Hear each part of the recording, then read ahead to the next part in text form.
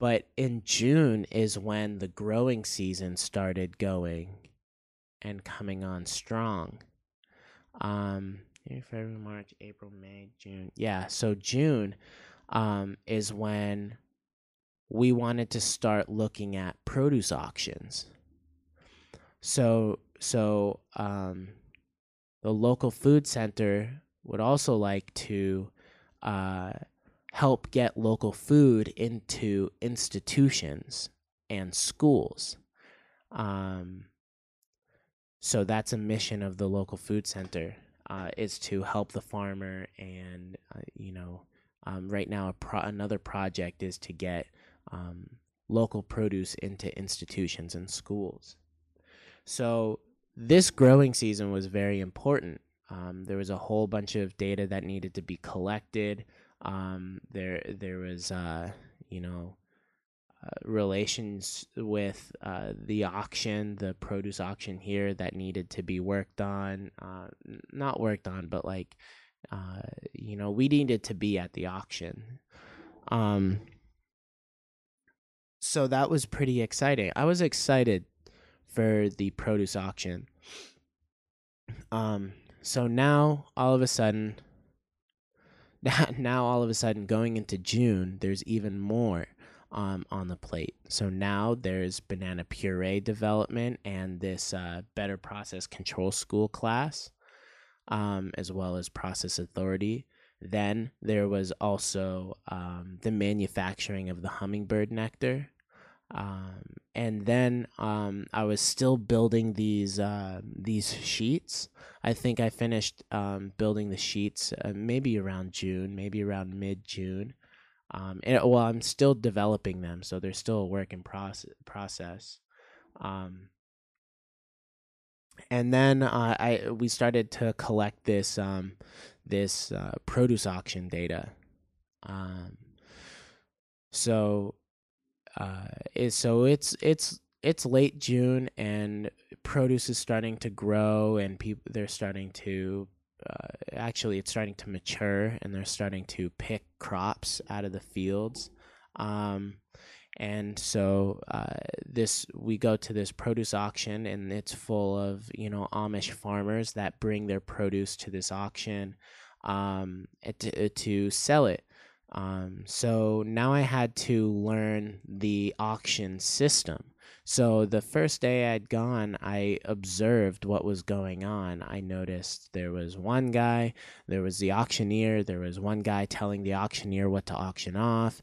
There was another guy recording all of that information. Then they had a person running that information back to the office. They had people in the office, taking care of customers. So somebody would come in and ask for a number, like an auction number, and somebody was manning the register. There was a really cool system there. So I just introduced myself to the owner of the auction and asked him how things work, and he gave me a brief overview. You would go lot by lot down the line and then auction it off and all of that stuff. But there were subtle nuances that I knew I didn't know yet. So it was really cool. I started trying to learn these nuances. I would go to auctions over and over again, in order to figure out, how does this work? What is the auctioneer saying? If he says double your money, what does that mean? I found out later that it means, you could buy more than one box of produce at the price that you had decided on. There was just a lot of data. There was so much data to collect. So what I started to do is I started to go. I went to the auction. I would show up a little bit early. I would take pictures of all of the produce. I found out by studying the auction system that each lot each lot of produce that was going to be auctioned off had a note card, and this note card would have what is on each lot. So I would show up early to the auction, take photos of each one of these note cards, so that I could have an idea of the volume of produce that was there. Um, Now I use this volume of produce that was there, and in the background, whenever I got home, I would plug this into an Excel sheet. I had to figure out, oh man, get this. So I had to first I bought some samples from the auction. They have specific boxes that each produce goes in. So I had to figure out how many pounds of produce were in each box. I had to figure out it was wild. Like I had to figure out the size of the box, how much produce that translated to. There was a whole bunch of conversions that I did. I figured out, how many cups of a produce was in each box. Say you get a box of 22 pounds of potatoes. Pardon me, of 22 pounds of potatoes. How many cups are in there? So I did a whole bunch of conversions to collect a bunch of data, just as much data as I could, to fully understand what was going on here. Um, so so I go around and I'm taking pictures of all of these volumes, and when I get home I plug them into a spreadsheet to have an idea of how much produce they were selling that day. I sat at these auctions and I took out a notebook and I recorded every price, or as many prices as possible. I shouldn't say every, as many prices as possible that the auctioneer would say. So if an auctioneer sold a box of tomatoes, a 10-pound flat, they call them, it's similar to a box, a 10-pound flat of tomatoes, I would record the price that he sold it for. So if he sold it for $12, I would record that $12 for 10-pound flat of tomatoes. Um, and before I knew it, I had collected a whole bunch of data. Um, I had logged 2.5, 3 months worth of auction data, including volumes and prices.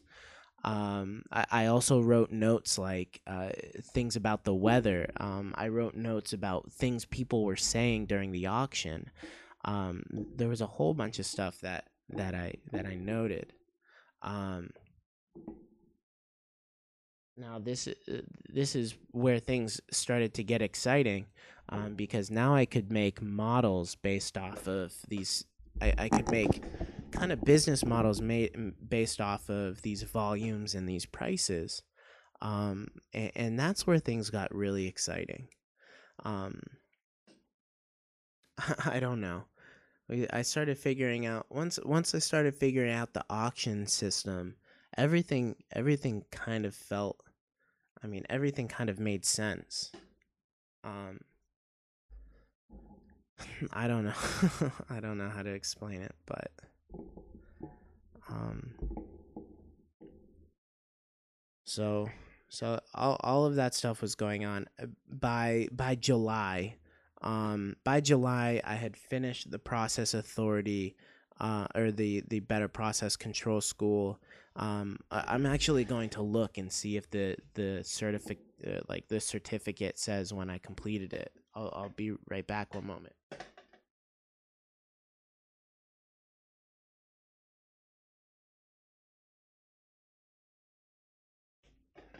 Yeah, so I finished it in July. So I think I took like a month, um, maybe a month and a half, maybe 2 months, something like that, in order to finish this course. I had finished this course. I figured out the process authority. Banana puree development was almost completely finished. Um,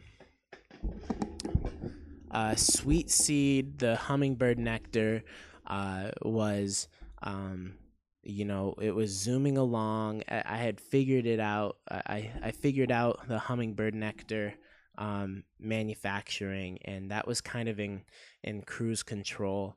Um, and so they would really only need me for like very specific reasons if something broke or I had to fix something.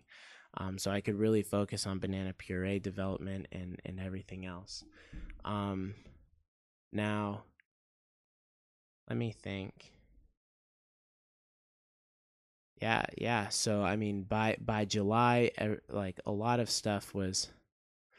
I mean, the only thing left to do by July, the only thing really left to do, was to work on the facility's equipment, um, and some nitty gritty things like changing local food centers infrastructure. We ran an air pipe through the building. We installed some electricity lines. We moved our manufacturing from a small scale. I call it like a pilot plant. From a small scale commercial kitchen to a larger scale commercial kitchen because we needed the room, and along with that changed a whole bunch of things I mean, we had to collect all new data points. um, all of those data points I mentioned earlier, like how long the kettle filled up, it took to fill up, how long it took to empty, fill, all of those things, all of that stuff needed to be recalculated. Um, and this is July. Um, So the only thing really left to do for banana puree, besides equipment installation and all of that stuff, we had also started building steam kettles, and those were installed into the new production area as well around this time. The only thing really left to do was to develop the label. There was like labeling compliance was part of the flow diagram. So we started doing that in July. In late July, I would say. Um, yeah. So yeah, yeah. That was really cool. For a little while there, I was just working on developing